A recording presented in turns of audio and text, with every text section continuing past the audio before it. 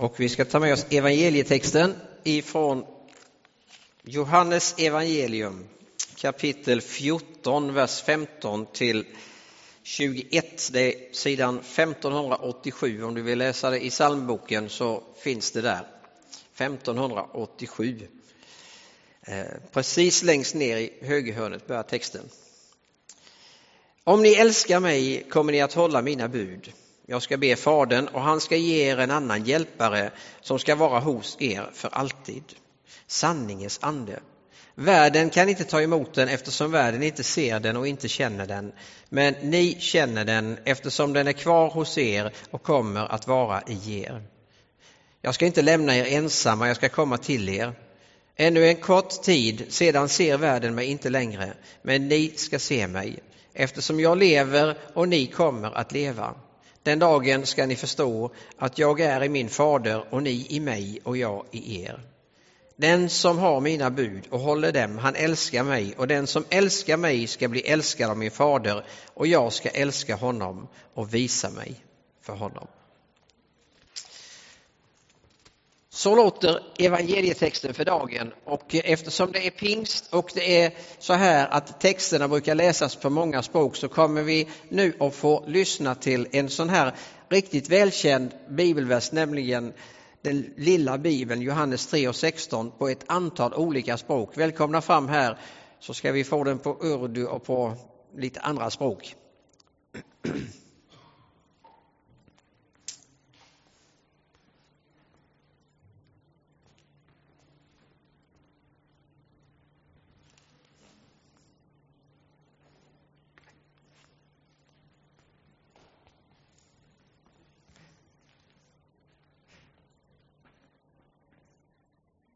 Halleluja.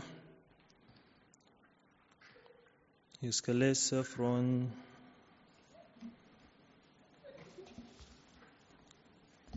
John 3:16 på arabiska. لأن هكذا أحب الرب العالم حتى بذل ابنه الوحيد لكي لا يهلك كل من يؤمن به بل تكون له حياة أبدية.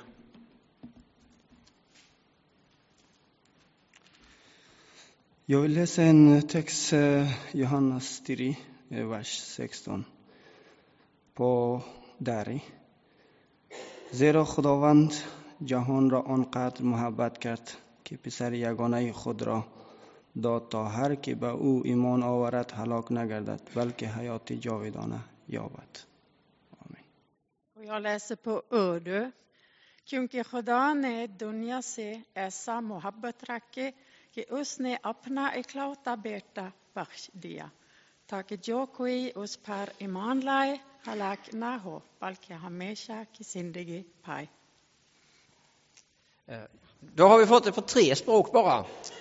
Men tänk på pingstdagen, den första pingstdagen, när det var liksom ett enda sammelsurium av språk som hördes och evangeliet förkunnades, och ändå så hörde ju människor som stod runt omkring vad som sades. Hur det gick till, därom tvistar de lärde, kan man säga. Men det är i alla fall så att texterna berättar att var och en hörde evangeliet berättas på sitt språk. Och man brukar ju säga faktiskt att det är så här att i första Mosebok 11 splittas ju språken i och med Babels torn.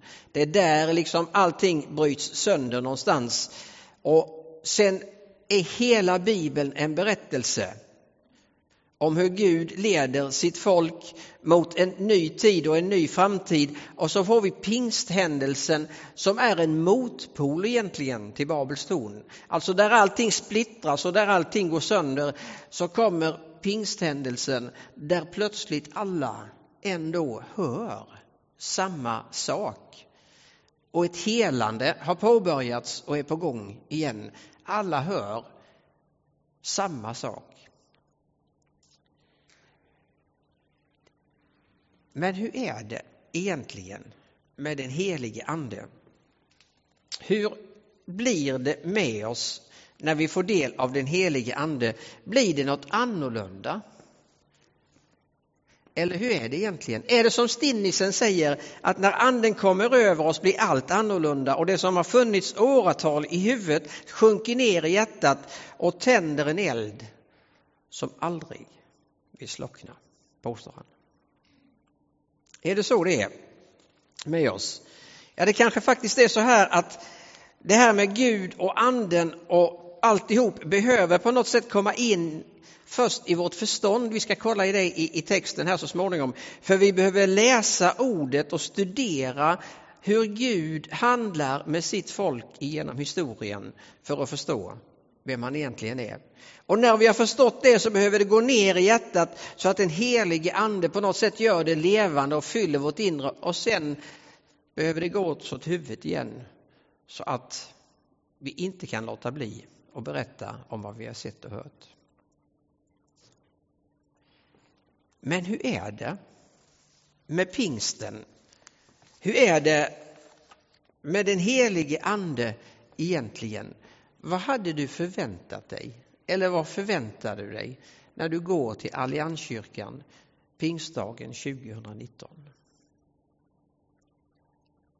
En gudstjänst som alla andra. Det blir det troligen. Vi har ganska bra koll på läget. Men grejen med den heliga ande är just detta. Att våga överlåta kontrollen i någon annans händer. Att släppa taget. Och där tror jag att vi har ett litet problem. Det där förändras med oss genom livet. Ska jag se på ett par bilder här. Bara, jag tog fram dem för skojs skull. Se om vi får fram dem. För det där förändras ju med oss genom livet. Förhoppningsvis. Så har det varit i mitt liv i alla fall. När jag var i den här åldern. Då är jag inte så gammal. Jag har en bild till, får vi se om den blir men annars kan vi nöja oss med den syns inte så bra. På den här tiden, vi kan släcka ner den, så hade jag varit med om en upplevelse i Missionskyrkan hemma i Kultorp. Vi kan släcka den. Så, det började egentligen med det som kallas för Jesusfolket. Och Jesusfolket, det var ju de som kom ifrån USA och började evangelisera här i Sverige. Alltså det var ju hippies och knarkare och andra som hade lärt känna Jesus och som åkte omkring och vittnade och förkunnade. Och så skulle det hem till Kultorps missionskyrka, och det har berättat någon gång innan, komma en grupp som skulle vara ett rockband. Egentligen de skulle heta Joyful Noise. Så vi var ett bra gäng ungdomar som hade dratt ihop oss och gick till missionskyrkan den här kvällen. Det var bara det att det här rockbandet var dubbelbokat. Så hem till Kultorp kom det några ungdomar liksom i typ, det var ju så på den tiden, uttvättade t-shirts och batikkjolar och någon akustisk gitarr och någon tamburin och lite sådär. Ja. Gudstjänsten utvecklade sig som den gjorde, men det som hände i slutet på den här gudstjänsten, och då var jag 17 år gammal, 16-17 år gammal. Det som hände i slutet på den här gudstjänsten är att det blev inbjudan till förbön. Det hände mycket i den, jag ska inte berätta om det, men det blir inbjudan till förbön. Och på något sätt är det som om Gud den här kvällen öppnar himlens fönster lite på glänt. Vi är några ungdomar som går fram och ställer oss liksom, det var ju upphöjt på den tiden som man stod uppe för ett skrank, så vi stod nedanför där och bad. Och vi bad egentligen inte om något speciellt så, utan vi gick bara fram för att be egentligen. Så det var inte någon större mål med det där. Men eftersom Gud på något sätt i sin nåd öppnar sitt fönster på glänt, så möter den helige ande oss där och då på ett sätt som ingen av oss har varit med om tidigare. Inte någon av oss. Och plötsligt händer det som vi läser om i flera av texterna i Nya testamentet, bland annat då i Apostlagärningarna och sen i Första Korinthierbrevet och så vidare. Plötsligt händer det att vi som står där får ett nytt språk som vi börjar tala när vi ber. Ingen av oss vet vad det är för något egentligen. För vi har egentligen inte bett om det faktiskt. Men vi får det ändå. Den och många andra upplevelser är ju naturligtvis en av orsakerna till att jag så småningom då ger mig ut. Först på evangelistkurs, sen till Jesushuset i Stockholm, sen till Opalkyrkan i Göteborg och så vidare. Och är det något jag har upplevt genom åren, så är det att de tiderna i livet som är som allra mest spännande, det är när jag har vågat att släppa taget. Släppa taget och låta den helige ande ta över ledningen.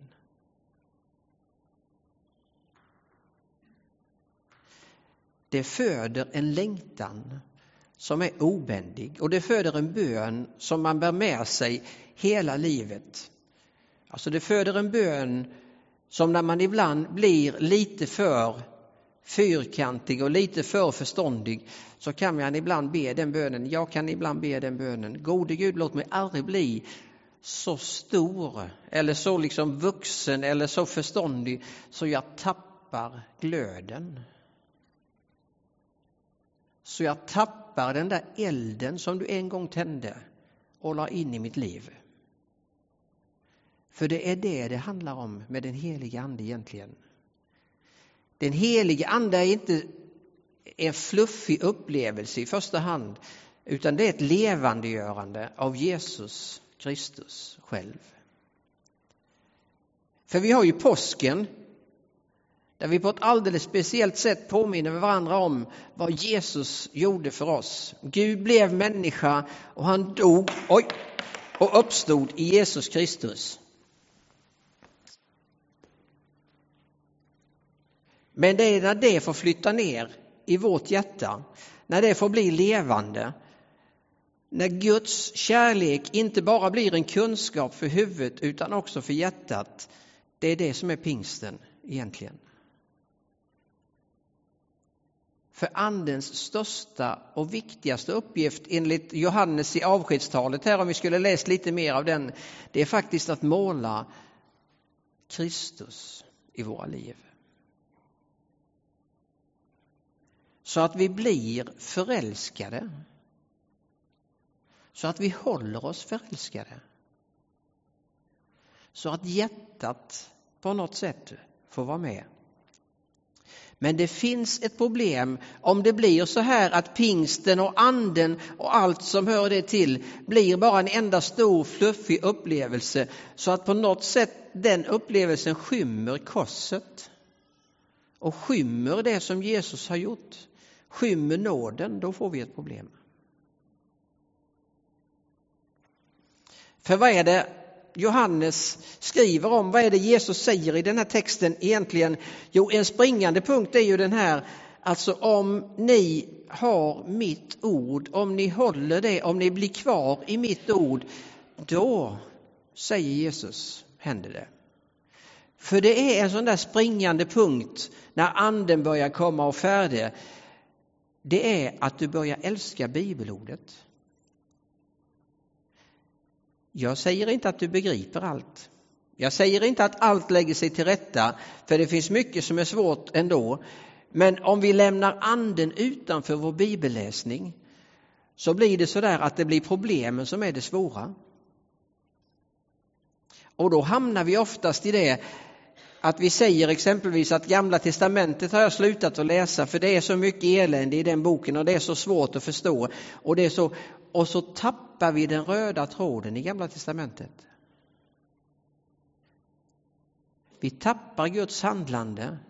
Och vi tappar att det faktiskt är en nådefull Gud som också går igenom sidorna i Gamla testamentet. Och vi tappar längtan hos profeten Habakuk när han ber på sina bara knän i vakttornet i 3:e kapitlet. Herre, förnya i dessa dagar igen dina gärningar. Förnya dem, säger han.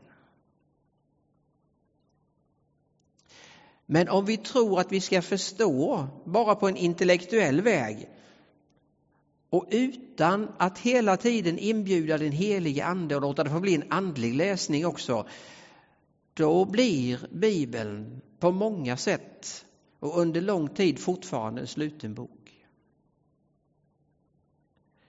För det är som de gamla fäderna många gånger sa, alltså Bibeln läses kanske egentligen bäst på knä. Faktiskt. Men vi kan i vår värld, alltså i del av världen, västvärlden, vi har hamnat ibland i den där punkten där vi liksom låter intellektet bli det som är den styrande punkten istället för den helige ande. Jag säger inte att inte intellektet är viktigt. Gå in och titta på min expedition får ni se hur det ser ut i bokhyllan. Jag tycker det är superviktigt. Men om det blir det som sitter på tronen och liksom på något sätt har detroniserat den helige ande, då kommer vi aldrig till rätta med bibeltexterna. För det var väl så det stod. Om ni älskar mig kommer ni att hålla mina bud, säger han. Den som har mina bud och håller dem, han älskar mig, och den som älskar mig älskar min far, och jag ska älska honom och visa mig för honom. Alltså det hör ihop. När jag bodde på Jesushuset i Stockholm köpte jag den här. Den är rätt så sönderläst vid den här taget, men det som hände på den tiden som inte händer så mycket nu, det är ju som Fredrik sa en gång i en predikan för ett tag sedan, att de ser ju oftast ut så här inuti. Man stryker under och man rutar in och man fixar och man donar, så skriver man en massa saker som man hör en del förkunnare har sagt. Och en del håller jag fortfarande med om och en del inte. Ska jag väl erkänna. Som exempelvis när vi var på Jutatorpet, och så var det en förkunnare, Jerry, han påstår så här att Gud alltid skänker mer tillbaks. Även alltså vad det gäller materiellt och ekonomiskt. Så det innebär att om vi öser in med tesked så öser Gud alltid tillbaks med skyffel, hur man än vänder sig, påstår han. Och det innebär ju att det var helt ofarligt att bara tömma hela sin plånbok, för det var ju kontanter på den tiden i kollektboxen, så här bara tömma ur den, för det skulle snart visa sig att Gud hade fyllt på igen, så att säga. Och det gjorde vi ju naturligtvis, vi tömde ju i våra plånböcker i där. Det var bara det lilla problemet, upptäckte vi så småningom, att det stämde inte riktigt. Alltså det stämde inte riktigt. Det var liksom det fanns ingen sån knapp att trycka på, så man lägger in 1 krona och så får man ut en 100-lapp, eller alltså det fanns ingen sån automatik liksom. Men då har vi ju det där med bibelordet igen. Att själv läsa och sätta sig in i bibelordet, för det är ju ganska snart och ganska enkelt att förstå att om du läser bibelberättelserna så finns det inget löfte om det. Och man får läsa dem på ett ganska märkligt sätt om man ska få med sig det. Men om man liksom får det bara som en enda stor upplevelse, då är det ju en sak. Men om du genom andens hjälp läser texterna under livet, så förstår du att ja, men Gud är med sin heliga ande som hjälparen i med och i motgång, i glädje och i sorg, i regn och i solsken. Och det är inte 100% att allt går din väg alltid. Det är till och med så att det är faktiskt anden som för Jesus ut i öknen för att prövas. Så det kan till och med vara så att perioder i vårt liv som kan upplevas tuffa kan i vissa lägen vara så att vi går igenom dem av ett speciellt syfte. Det är långt ifrån alltid så, men det kan ibland vara så. Så där har vi det också då, att få med hela bibelberättelsen, att läsa och försöka förstå. Och så säger han att han sänder den helige ande för att vi inte ska vara ensamma. Jag ska inte lämna er ensamma, säger han. Att få del av Jesus är en omöjlighet om inte vi blir födda på nytt. Och blir en del av en ny familj och en ny gemenskap. För i första delen av Johannesevangeliet, när liksom Nikodemus kommer till Jesus om natten i det 3:e kapitlet, då säger ju Jesus precis just det som är fött av ande, det är ande, och det som är fött av kött, det är kött. Så anden har med hela vårt kristna liv, hela med vår pånyttfödelse, med allt att göra. Vi är födda in i en ny gemenskap. Och då blir det ju så här att vi blir födda in i en familj där vi får en massa syskon. Och så när vi firar nattvard så bryter vi brödet och så säger vi att det är ett enda bröd, så är vi fastän många en enda kropp. Så mitt i denna mångfalden så skapas ändå en enhet, en märklig enhet. Så ordet och gemenskapen, det kan man märka den helige ande på.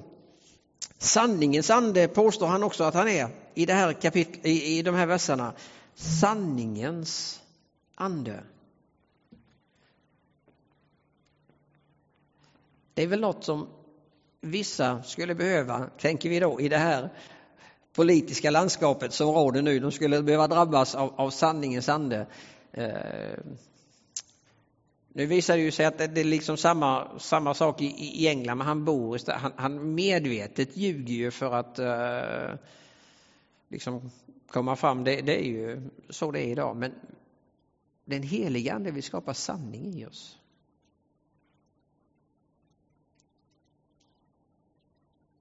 Och sen står det om att vara älskad av far. Och här tror jag vi börjar närma oss en kärnpunkt. Att vara älskad av far. Är det så du känner det? För när vi börjar prata om den helige ande så blir det ibland så där att vi tänker mer liksom på de stora manifestationerna. Vi tänker mer kanske på tungotal och på helande och på profetia. Och det är otroligt viktiga saker som jag tror vi saknar och skulle behöva se mer av. Men det är inte det som är grundläggande. Det är fortfarande bara yttringar av det som är andens verk. Det som är hans grundläggande uppgift, det är att göra Jesus levande i ditt liv. Det är att låta dig få uppleva att du är älskad av levande Gud.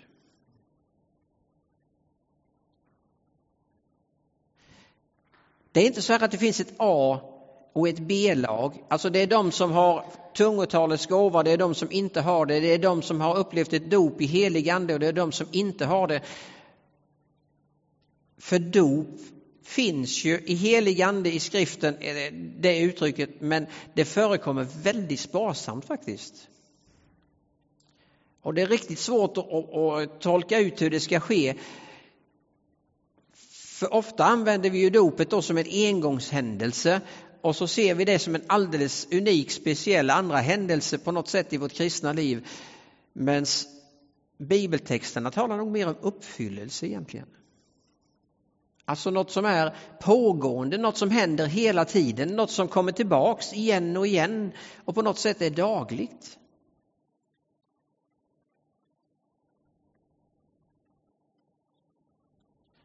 Det kan ju bli så här att vi känner Vi kommer in i en miljö där det är lite, om vi nu säger, om vi använder ett ord som vi ändå begriper, så att det är lite gasat. Och så där så jag känner mig inte hemma i den miljön, säger vi då. Och så, ja, men då pratar vi mer om uttryckssätt egentligen.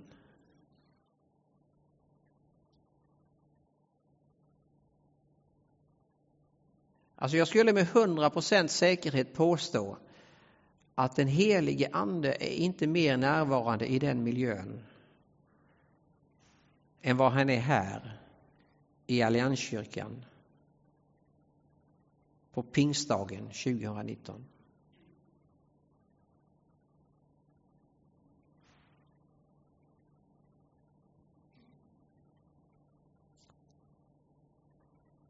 Men frågan är, för att du och jag ska våga släppa över den där kontrollen, för att vi ska våga liksom öppna upp våra händer, släppa ner axlarna och säga nu är det du som styr, då behöver vi i första läget få uppleva att den som tar över rodret i mitt liv nu känner mig bättre än jag själv. Den i vars händer jag nu lägger mitt liv, han älskar mig så högt att han gav sin enda son för min skull.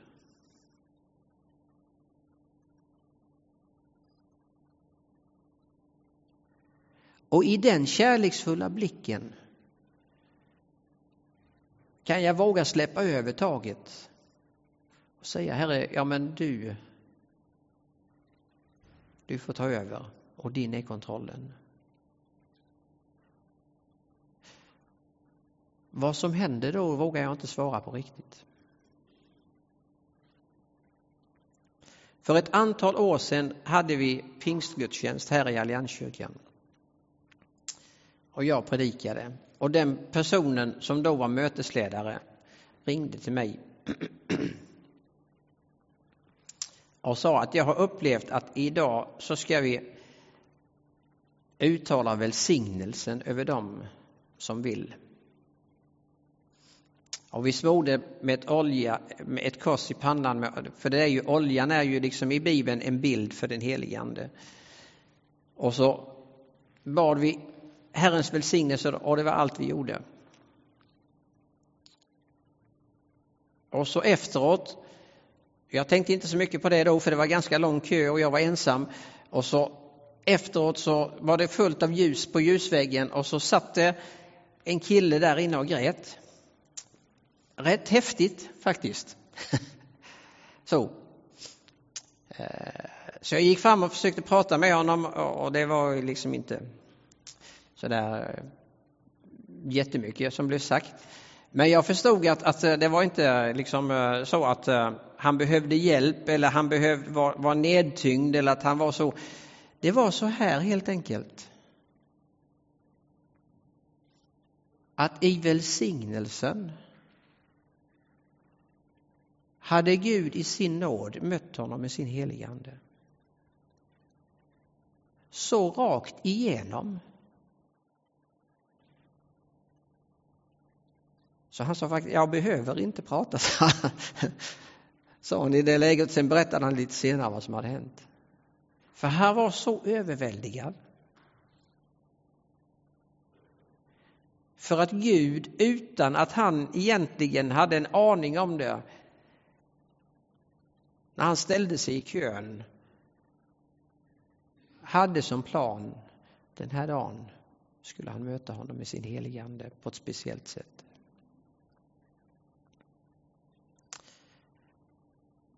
Om det nu är så att saker och ting börjar bli rutin, alltså sådär så det bara blir vardag. Om det nu är så där att vi liksom på något sätt ändå har boxat in Jesus i ett rum eller i en sektor i vårt liv där han får höra hemma.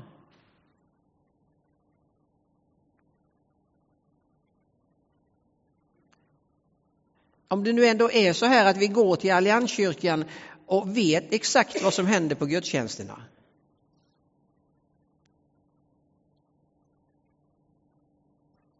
Och så kan man fortsätta. Då kanske ändå utmaningen är den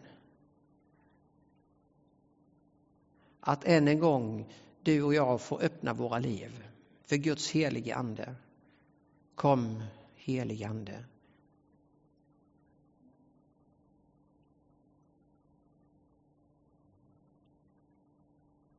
För är det något som människor söker utanför de här väggarna, så är det något som är större än det som är jag själv. Så söker du det i yoga eller på olika platser, men du kan aldrig hitta det på samma sätt som du hittade i Kristus. Och då är vägen den helige ande.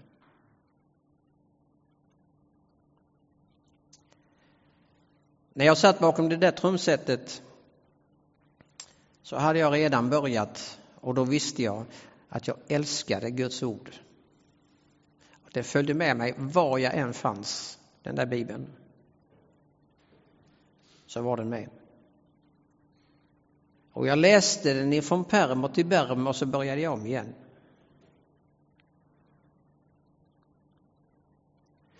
Det var på den där punkten som man visste att vi behöver en hjälpare.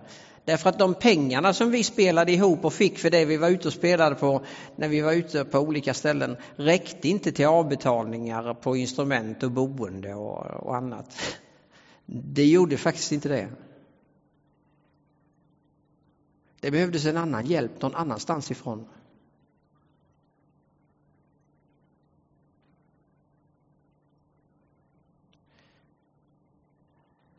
När jag var i Sydafrika 2006 hos MCC så möter man ju samma sak igen. Och man berörs på samma vis igen. Därför att de kollegorna som jag möter där nere och sitter och äter frukost ihop med och lever några veckor ihop med, de kan inte skicka sina barn till skolan.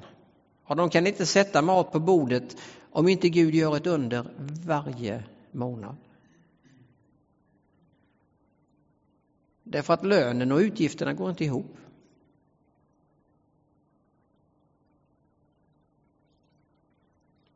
Så de måste lita på Gud.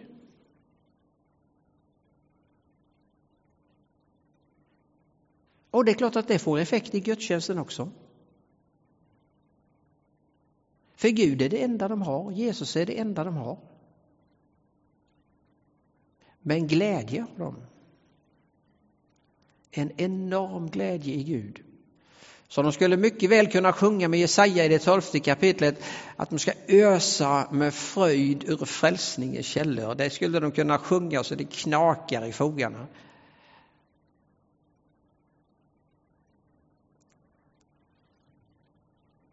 Jag önskar att folket som hör Guds rike till i det här landet igen skulle smittas av den elden. Och jag är inte riktigt säker på att vi behöver varken Facebook eller annonser när det sker. Utan då tror jag det sprider sig av sig själv.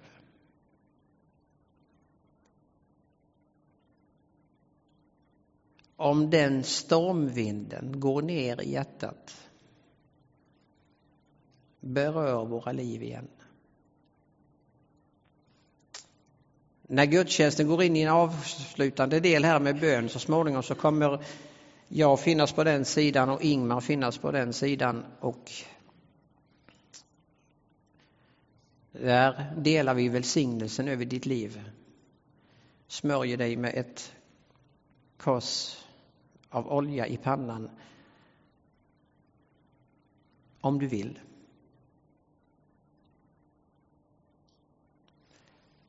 Vi ber dig, kom helige ande. Berör våra liv igen. Inte bara som en teoretisk kunskap, inte som en spännande bok. Kom och berör våra liv här och nu. Amen.